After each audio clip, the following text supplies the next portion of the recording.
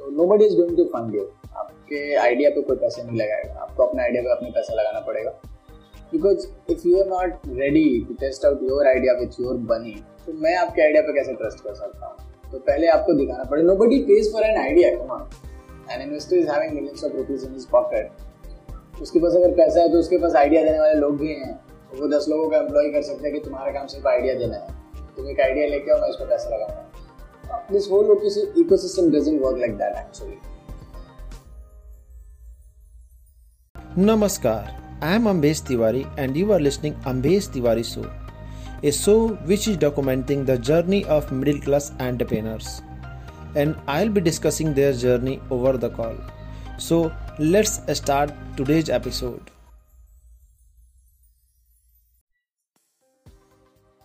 Hello दोस्तों, आज हमारे साथ है Vivekanand. Vivekanand ji Tech Pro Lab चलाते हैं, जो एक ऐसा इंस्टीट्यूशन है, बेसिकली एक ऐसी कंपनी है जो बच्चों को रोबोटिक्स पढ़ाती है. आइए ज़्यादा बात इन्हीं से करते हैं. Welcome sir. Ambesh ji. Sir, मैं जानना चाहूँगा कि टेक प्रो लैब में आप क्या करते हैं? Coming directly to the point कि एजुकेशन कम्प्लीटली थ्योरी फोकस्ड है. हाँ, हम पढ़ कुछ रहे होते हैं, बच्चों को कुछ और चाहिए, इंडस्ट्री में जाने के बाद कुछ और रिक्वायरमेंट हो जाती है. तो in my terms it's quite irrelevant. हम जो पढ़ाई कर रहे हैं और जो इंडस्ट्री में नीड है, आज की जो रिक्वायरमेंट है, क्वाइट इररिलेवेंट. मतलब किताबें हम पढ़ रहे थे एक टाइम पे, जरूरी थी पढ़ना, बट आज के डेट में when information is on your finger tips, we can be more productive. हम ज़्यादा उन चीज़ों पर काम कर सकते हैं जो चीज़ें सोसाइटी को चाहिए, जो चीज़ें टेक्नोलॉजी वाइज या इंडस्ट्री को चाहिए, बट हम अभी भी वो पुराना सिलेबस फॉलो करते जा रहे हैं. So Tech Pro Lab start करने के पीछे का सारा रोल यही था, सारा मकसद यही था कि हम उन चीज़ों पे फोकस करें जो सच में ज़रूरत है, जिसका सही टर्म्स में एजुकेशन को ज़रूरत है. ओके. तो जब बच्चे खुद करके सीखते हैं कि हाँ, अगर कोई ट्यूबलाइट जल रही है तो क्यों जल रही है, अगर कोई स्मार्टफोन से फ़ोन कॉल हो रहा है तो कैसे हो रहा है, उसके पीछे क्या टेक्नोलॉजी है. So basically it's all about technical how to. Okay, technical how to. तो ये आपने कब शुरू किया था? अगर फॉर्मली बताऊं तो 2017 में स्टार्ट हुआ था, कंपनी रजिस्टर हुई थी. अगर इनफॉर्मली कहा जाए तो I am doing it since 2012. 2012 में हम लोग पहली बार IIT मुंबई गए थे. ओके. और उस टाइम पे जो हमारी टीम थी, उस टीम का नाम था टेक प्रो. सो विजन काफ़ी पुराना था. हाँ. कि टेक्निकल एजुकेशन को प्रमोट करना है, बच्चों तक लेके जाना है. बट बेसिकली काफ़ी टाइम हो गया, 6-7 साल 8 साल हो गया इस चीज़ को करते हुए अभी. ओके. तो मैं अगर आपके क्वालिफिकेशन की बात करूं तो अगर IIT गए तो बेसिक है कि आप इंजीनियर, आपने इंजीनियरिंग किया है. तो बेसिकली आप कौन सा इंजीनियरिंग किए हैं और लाइक पास आउट कब के बैच है? पास आउट तो कभी हो नहीं पाया और IIT से कभी पढ़ाई नहीं की मैंने. Okay. IIT Patna incubation centre में मेरा कंपनी इंक्यूबेटेड है. Okay. So how it works, when you are a startup, आपको काफ़ी कम चीज़ों का रीच होता है. तो जो इंक्यूबेशन सेंटर्स होते हैं वो आपको काफ़ी कुछ ऑफर करते हैं. कुछ पेमेंट नहीं देना पड़ता आपको, अर्ली सपोर्ट प्रोवाइड करते हैं. जैसे initially when we have got selected under IIT Patna incubation centre programme, तो हम लोगों को सरकार की तरफ से 10 लाख रुपए का सीड फंडिंग प्रोवाइड हुआ, मेंटर्स मिल गए, काम करने की जगह मिली, कंप्यूटर्स मिले, हाई एंड कंप्यूटर्स. तो बेसिकली कई सारी ऐसी चीज़ें होती है जो आप खरीद नहीं सकते. कई सारी चीज़ें डेवलप करनी होती है जो आपको इनिशियली आपके पास नहीं होती. तो इंक्यूबेशन प्रोग्राम ये सारी चीज़ों में हेल्प करता है. Coming back to my academics और मेरा एजुकेशन क्वालिफिकेशन, तो मैं बीटेक कर रहा था बाकी बच्चों की तरह भी. कोटा गया था प्रिपरेशन करने बीटेक की और IIT JEE और NIT की. जी. तो मैंने एक नॉर्मल कॉलेज में एडमिशन लिया. ओके. लेकिन मैं पढ़ाई पूरी नहीं कर पाया. 2 वजह थी. पहली वजह तो ये कि पढ़ने का मन नहीं लगता. जो पढ़ाते थे क्लास में, वो जब मैं बीटेक कर रहा था रोबोटिक्स से, व्हाट आई फाउंड कि बीटेक से रोबोटिक्स तो कर रहा हूँ, रोबोटिक्स से बीटेक तो कर रहा हूँ, but they are not teaching me robotics. Okay. वो कुछ और ही पढ़ाई जा रहे हैं, किताबें पढ़ाई जा रहे हैं, ढेर सारे एग्जाम्स हो रहे हैं. आई थॉट कि रोबोट बनाना आप सीखेंगे, बट रोबोट बनाना कभी शुरू ही नहीं हुआ. तो ये एक मेजर चैलेंज था उस टाइम पे, इसलिए मैंने पढ़ाई छोड़ दी कि नहीं, ये मेरे लिए नहीं बना है, मेरे से नहीं हो सकता कि मैं पढ़ाई करूँ, मतलब अननेसेसरी की चीज़ें पढ़ता रहूँ जिसकी मुझे रिक्वायरमेंट नहीं है, जो मुझे अच्छा नहीं लग रहा है. अभी भी बहुत सारे लोग हैं जिनको पढ़ना पसंद है, I am not against them. आपको अच्छा लगता है आप करो, आपको पढ़ने में मन लगता है आप पढ़ो, बट मैं नहीं पढ़ सकता था, मेरे से नहीं हो सकता था वो. मैंने अपना छोड़ा, आई टुक माई चार्ज. पेरेंट्स को बताया मैंने पूछा नहीं कि मैं बीटेक कंटिन्यू नहीं कर रहा हूँ। और बीटेक छोड़ी भी मैंने तब जब 4 साल खत्म हो गए थे, पूरे 4 साल में कॉलेज में था अपने। सो दैट मुझे कॉलेज ने काफी कुछ दिया है। कॉलेज में basically I was a training placement coordinator in my college, तो जितने भी एचआर वगैरह आते थे I used to learn a lot from them, and moreover I was having a place जहाँ पे I can do early research. So छोड़ के नहीं आ सकता था। मोर ओवर पेरेंट्स से सपोर्ट भी चाहिए थी पैसे वाले। अब अगर आपने बीटेक छोड़ दिया तो आप क्या बोलोगे उनको? बीटेक छोड़ दिया मतलब you are now free, you are going to earn something. So वो उस वजह से भी मैंने 4 साल कॉलेज में स्टे किया, but I learn a lot of things and then I came back to Bihar and started this organisation. Okay, so you are native from Bihar? हाँ, बिहार का। ओके, सो अब पॉइंट ये आता है जैसे कि आपने इंजीनियरिंग डिग्री तो आपने नहीं ली, तो ये ड्रॉप आउट्स, मतलब आज के डे में अगर देखा जाए तो मैक्सिमम जो यूथ्स होते हैं वो ड्रॉप आउट सोचते हैं कि क्या मैं ड्रॉप आउट ले सकता हूँ या फिर क्या मुझे ड्रॉप आउट लेना चाहिए, तो इसके बारे में आपका क्या ख्याल है? Ambesh ji, drop out is like degree नहीं है। ड्रॉप आउट इज लाइक कि आपने एक चीज सेलेक्ट किया। अभी हमारे सोसाइटी में एक बहुत कॉमन चीज है, पढ़ा लिखा किसको कहते हैं? अगर आप ग्रेजुएट हैं। अब मैं ग्रेजुएट नहीं हूँ तो मैं पढ़ा लिखा नहीं हूँ। सो द थिंग इज कि ड्रॉप आउट का डेफिनेशन क्या है आपके दिमाग में, सारा मैटर वहीं पे करता है। मैंने पढ़ाई इसलिए छोड़ी थी क्योंकि मेरे को वो चीज नहीं मिल रहा था, बट मैंने पढ़ाई छोड़ी थी, पढ़ना नहीं छोड़ा। आप आदमी लाइक आप ऑफिस में बाहर बैठे हुए थे, अभी आपने देखा होगा किताबें पढ़ी होती जी जी जी। और आई यूज्ड टू स्टडी, बहुत पढ़ाई करता हूँ, आज मैं बहुत पढ़ता हूँ, बट वो पढ़ता हूँ जो मुझे अच्छा लगता है। ओके, जब हम एजुकेशन में होते हैं तो हमारा जो फॉर्मल एजुकेशन हो रहा होता है उसमें ऐसी चीजें हम पढ़ते हैं जो इररिलेवेंट है, जिसकी मुझे जरूरत नहीं है, बट फिर भी वो मुझे पढ़ना पड़ता है। Let's say I was not interested in doing lot of mathematics because बहुत लोग कहते हैं if you are building robots you need mathematics। मेरा भी यही सोच है। हाँ, if I'm building a robot I need mathematics, but पूरी मैथमेटिक्स नहीं, सारी की सारी मैथमेटिक्स नहीं। There could be a separate reason, there could be a particular thing which I need to build about, तो मैं उसको पढ़ूंगा ना, मैं पूरा 4 साल का सिलेबस क्यों उठा लाऊंगा? So this was the whole motto मेरा बीटेक छोड़ने के पीछे का। दूसरा पर्सन का दूसरा व्यूज हो सकता है कि ड्रॉप आउट क्यों करना है या नहीं करना है। Being drop out is like it's nothing to do with कि आप डिग्री नहीं चाहिए आपको कुछ, और ये चाहिए कि आपको जो करना है उसके लिए आपके पास टाइम नहीं मिल रहा है। जब आप बीटेक कर रहे थे आपको वो चीज़ नहीं मिल रही थी तो आपने छोड़ दिया। कोई एमबीए कर रहा है उसको वो चीज़ नहीं मिल रही एमबीए से, जो करना चाहता है छोड़ देगा। सो बीटेक ही मेरे पास एक ऑप्शन था। बीटेक के अलावा कोई और कोर्स नहीं था जिसमें मैं टेक्नोलॉजी सीख पाता। वहाँ पे मुझे वो चीज मिली नहीं, तो अब मैं छोड़ के अपना पर्सनल रिसर्च में लग गया, खुद के काम करने लग गया। So now I am learning what I wanted to learn. Now I am building a couple of devices those who are going to like at least change 10 lakh lives positively. Okay, पहले तो मैं मानूंगा कि आपने जो सोच शुरू किया ये बेसिकली एक इनोवेशन, एक सोच है कि जो स्कूल वाले लड़के हैं वो रोबोटिक्स सीख सकें, ये बहुत अच्छी चीज़ है। मेरा सर एक सवाल ये हो रहता है हमेशा कि जब आपने स्टार्ट किया 2017 में, आपने फॉर्मली टेक प्रो लैब्स को रजिस्टर किया, आज 2020 हो गया, 3 साल में आप अपने आप को कहाँ पा रहे हैं? जब स्टार्ट किया था तो बहुत चैलेंजिंग था, अभी और ज्यादा चैलेंजिंग है क्योंकि एक आदमी को मैनेज करना बड़ा आसान है, और तब जब आप खुद को मैनेज कर रहे हो, खुद को मैनेज करना बड़ा आसान होता है। आज के डेट में एक 10 लोगों की टीम है मेरे पास जी। 10 लोगों को मैनेज करना बड़ा मुश्किल होता है। मतलब आपके पास बहुत ज्यादा कुछ है नहीं ऑफर करने के लिए, आप मल्टीनेशनल नहीं हो, आप उनको लाखों रुपए की सैलरी दे के रोक नहीं सकते हो। आपके पास सिर्फ एक विजन है, आप वो विजन दिखा के, आप वो सपना दिखा के उनको अपने पास रोक सकते हो। आप उनको कह सकते हो please stay back, we need you. रहना ना रहना उनके ऊपर है। मोर ओवर जो लोग आपके पास रह रहे हैं वो लोग ईमानदारी से काम कर रहे हैं, नहीं कर रहे हैं, उनको चेक कैसे करोगे आप? कोई शॉर्टकट नहीं है आपके पास। मोर ओवर स्टार्टअप्स में जब लोग कम होते हैं, अब जब बड़ी कंपनी होती है उसमें से एक आदमी छोड़ के चला गया तो कोई फर्क नहीं पड़ता है, कोई नहीं। लेकिन जब आपके पास लोग कम होते हैं और आपके पास धीरे धीरे क्लाइंट बेस बढ़ने लगा है, अभी क्लाइंट बेस बढ़ने लग गया हमारा, एक साथ हमें 10 कामों को मैनेज करना पड़ता है। इस टाइम पे अगर कोई छोड़ के जाने का प्लान करता है, आपके लिए मुश्किल हो जाता है बीइंग अ फाउंडर कि कैसे उसको रोक के रखना है। तो जो सबसे बड़ा चैलेंज है वो है मैन पावर। मैन पावर बहुत बड़ा चैलेंज है। देन गेटिंग द फाइनेंसेस, मतलब हर महीने अब आपका एक फिक्स एसेट खर्च हो रहा है, एक खर्चा है जो आपका जाना ही जाना है। You can not stop that because you are not doing a job. Job कर रहे हैं, एक महीने छुट्टी ले ली, घर पे सेटल डाउन हो गए, कुछ नहीं हो।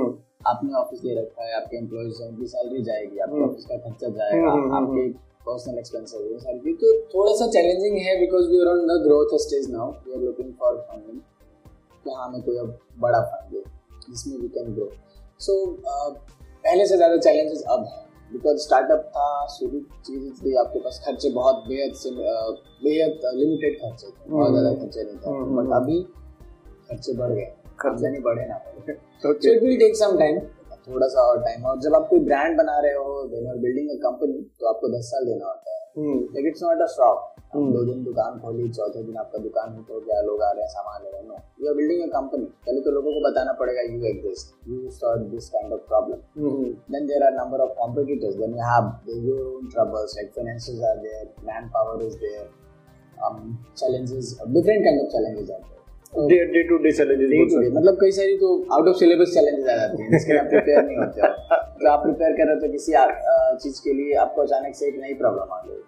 तो हमारे साथ बहुत बार ऐसा हुआ है, मतलब काफी क्लाइंट्स के साथ हमने काम किया, वी वर एक्सपेक्टिंग कि काम खत्म होने के बाद we will get X amount of money, and the program gets sorted out, everything from your side it's finished, and the client is saying कि ये प्रॉब्लम है, we are not going to pay, we can't do anything, like अब पैसे नहीं देगा वो, अपने कुछ नहीं कर सकते, वो जो कह रहा है वो सही कह रहा है, customer is always the king. So there are an number of challenges, मतलब कोई प्रोग्राम पूरा करने के लिए, कोई क्लाइंट की रिक्वायरमेंट पूरी करने के लिए आपने let's say you take a loan from one of a friend, और 2 लाख की जरूरत है, 10 दिन में वापस कर देंगे। अब 10 दिन बाद वो क्लाइंट पैसे ही नहीं दे रहा, अब क्या कर लोगे? So this is out of syllabus problem. Okay, अगर मैं आपके अचीवमेंट्स की बात करूं तो आपको आईआईटी पटना से इंक्यूबेशन मिला है, आपको बिहार स्टार्टअप में एक रिकॉग्निशन मिला हुआ है, फिर अटल इनोवेशन में आपको शॉर्टलिस्टेड आप हैं, तो एक अचीवमेंट्स तो है आपको। लेकिन अगर मैं देखूं कंपनी की अगर बात करूं तो आज स्टार्टअप सभी स्ट्रगल कर रहे हैं, तो उसमें आप कहाँ देख रहे हो अपने आप को? आप देख रहे हो आप प्रोग्रेस कर रहे हो, या फिर मतलब कहाँ स्ट्रगल, आपका जो पेन पॉइंट होता है वो मैं जानना चाहूंगा कि पेन पॉइंट आपका क्या है? स्टार्टअप के अंदर कोई सिंगल पेन पॉइंट नहीं होता है, देयर आर मल्टीपल पॉइंट्स, और देयर मतलब अपने चैलेंजेस हैं और अपने प्रोज एंड कॉन्स हैं। मतलब रोज आपको खुश होने का मौका मिलेगा, रोज आपको दुखी होने का भी मौका मिलेगा, दुखी होने की वजह मिलेंगी। स्टार्टअप के अंदर जो मेजर चैलेंज होता है वो होता है customer retention and getting the customers on board. 2 चीजें, advertisement plays a vital role. तो कई लोगों को आपके बारे में पता चलता है, फिर आप उनको रीच आउट करते हो या वो उन्होंने आपको रीच आउट किया, तो इस तरीके से इट गोज ऑन। जो मेजर प्रॉब्लम हमें आती है आज के डेट में वो ये है कि स्कूल्स को समझाना। हमारा जो मेजर टारगेट सेगमेंट है वो स्कूल्स है। स्कूल्स के पास बहुत छोटा विंडो होता है काम करने के लिए, बहुत छोटा। लेट्स से अभी एग्जाम्स आने वाले स्कूल्स के, एक बार एग्जाम्स खत्म होगा तो स्कूल्स अपने नए साल के सिलेबस में बिजी हो जाएंगे। तो आपके पास हार्डली एग्जाम खत्म होने के बाद 10 दिन का विंडो मिलेगा, जिनमें प्रिंसिपल कहीं चला गया, ये हो गया, वो हो गया, फलाना ढिमकाना, 1 लाख अलग problems are there. But then at the same point if you are doing something जो उनको दिख रहा है, स्कूल्स को चैलेंजिंग दिख रहा है, because schools love to face challenges, students love to face challenges. और हमारा जो सिस्टम बना हुआ है, एजुकेशन सिस्टम जो बना हुआ है, वी प्रमोट कॉम्पिटिशंस। ओके, हम बच्चों को नहीं सिखा रहे कोलैबोरेट करना, कॉम्पिटिशंस के लिए भगा रहे हैं बच्चों को। सो कई बारी being an organisation we have to plan like that, we have to organise competitions कि ठीक है कॉम्पिटिशंस में बच्चे हैं वहाँ पे पार्टिसिपेट करें, एंड धीरे धीरे the number is growing, we are reaching out to students, now students are reaching out to us, that's why we have started our maker space. So अभी पटना में ऑफिस में हमारा मेकर स्पेस स्टार्ट हो गया, जहाँ पे आप रोबोटिक्स की हर तरह की चीज़ें खरीद सकते हो।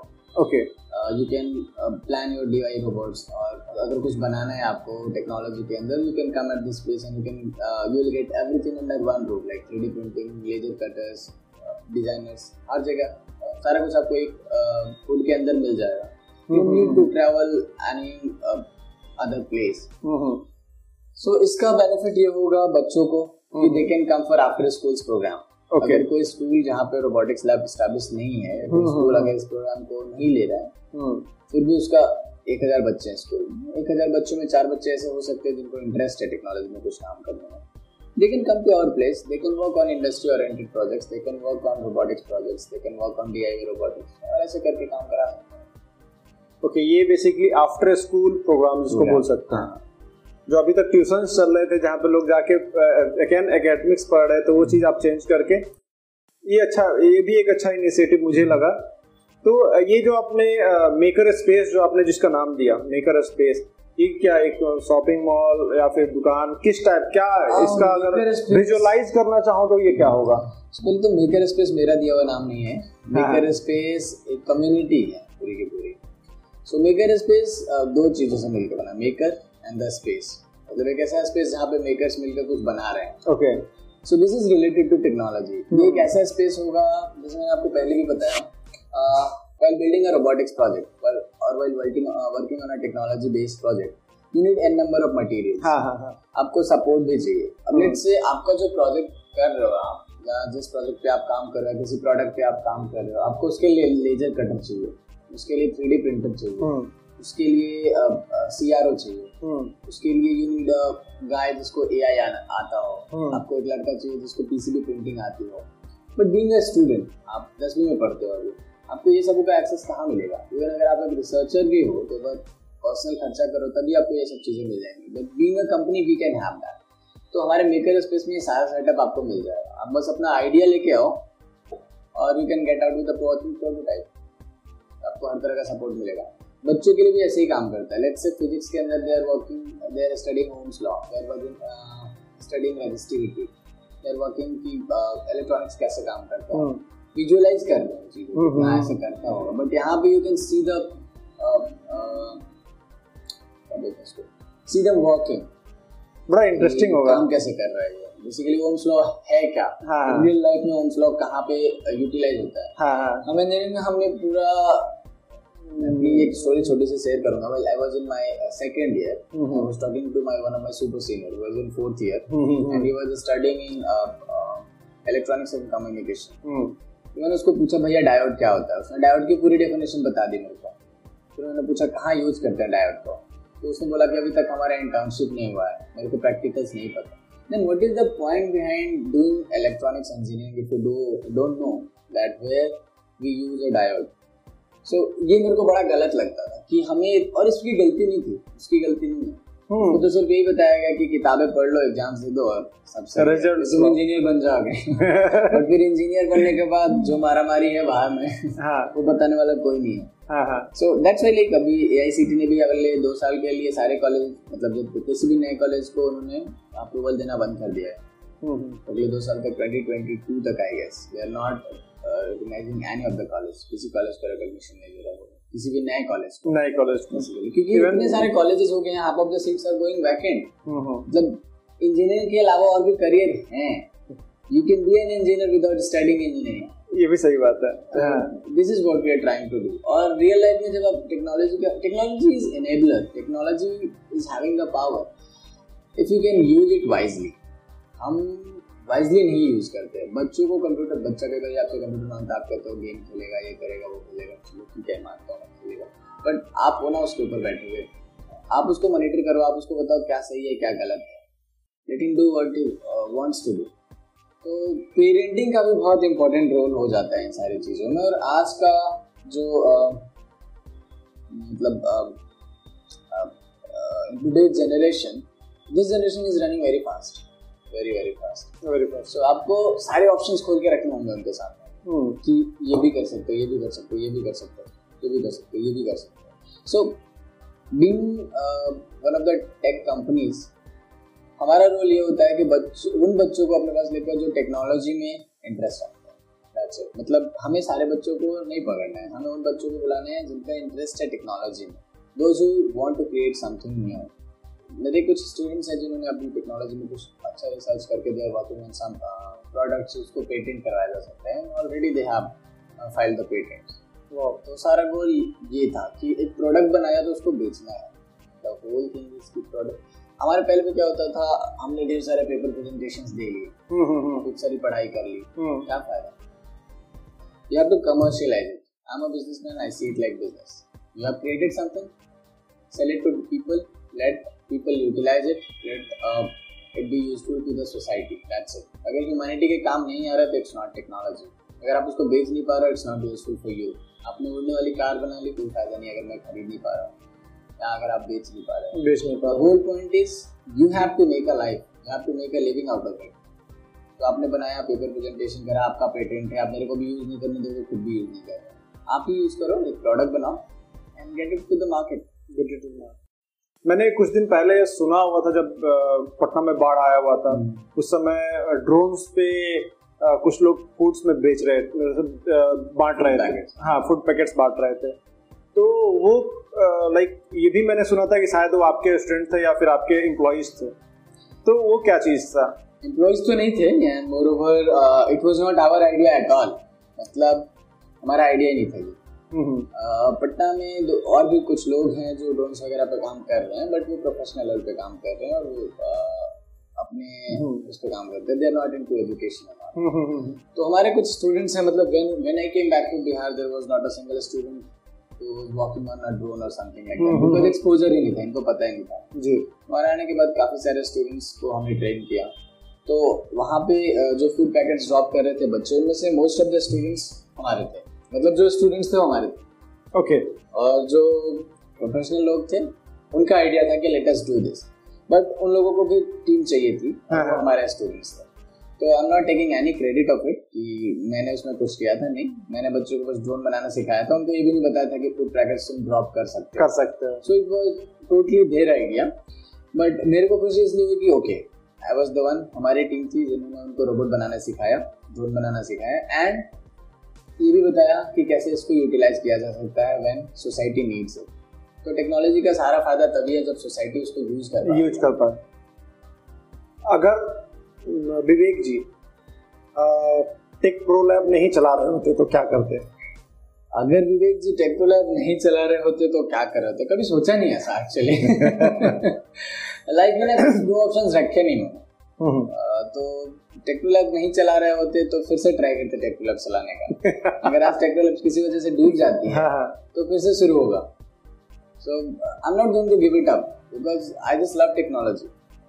इसके पहले दो कंपनी हमने स्टार्ट करी थी, वो भी सेम कॉन्सेप्ट पे था, और वो दो हमने बंद कर दी थी because due to XYZ reasons जो अनअवॉइडेबल थे, उनको बंद करके I have started this organisation. तो टेक्नोलॉजी के अलावा कोई और चीज नहीं है जो विवेकानंद करना चाहेगा। अगर मैं ये नहीं कर रहा तो सो टेक्नोलॉजी के अलावा कोई और चीज नहीं है जो मैं कभी करना चाहूंगा लाइफ में। अगर मैं रोबोटिक्स की कंपनी या फिर टेक्नोलॉजी में काम नहीं कर रहा हूँ तो then I am a social worker. Okay, then I am a social worker. मैं किसी ओल्ड एज होम में चला जाऊंगा, मैं किसी वृद्धाश्रम में चला जाऊंगा, मैं किसी अनाथ आश्रम में चला जाऊंगा। I will do something good for society. तो फिर जॉब वॉब करना मेरे उसमें नहीं है। I can not take orders. Okay, so I can help you on my will. मेरा मन करेगा मैं आपकी हेल्प करूंगा। हाँ, लेकिन अगर मुझे आप एज अ पर्सन अच्छे लगते हो, I will do anything for you. हाँ, so if not tech guy, I would have been a social worker. तो हमने like while I was in my college, तो we used to go to old age home, और वहाँ पे मैं अपना birthday मनाया करता था ओल्ड एज होम में। और कुछ बुजुर्ग ऐसे थे जिनको सुनाई कम देता था, तो हमने हियरिंग एड पता की मार्केट में, तो बड़े महंगे थे, पॉकेट अलाउ नहीं करता था, 1000-2000 मिनिमम जो था 3-4 हज़ार का आता था। तो फिर उस टाइम पे ही मैंने कुछ हियरिंग एड्स बनाए थे उनके लिए, छोटे छोटे हियरिंग एड्स बना के हमने उनको डिस्ट्रीब्यूट खुद से।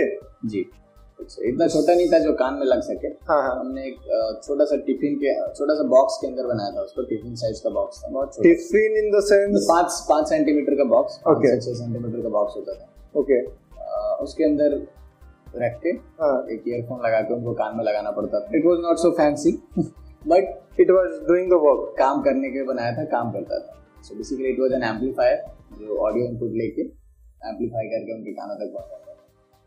So that was the first use case scenario जो मैंने सोसाइटी के लिए किया था। यूटिलाइज टेक्नोलॉजी का। इनोवेटिव है ये। तुम बेसिकली सजेस्ट किया था कि तुम इनके लिए कुछ कर सकते हो क्या।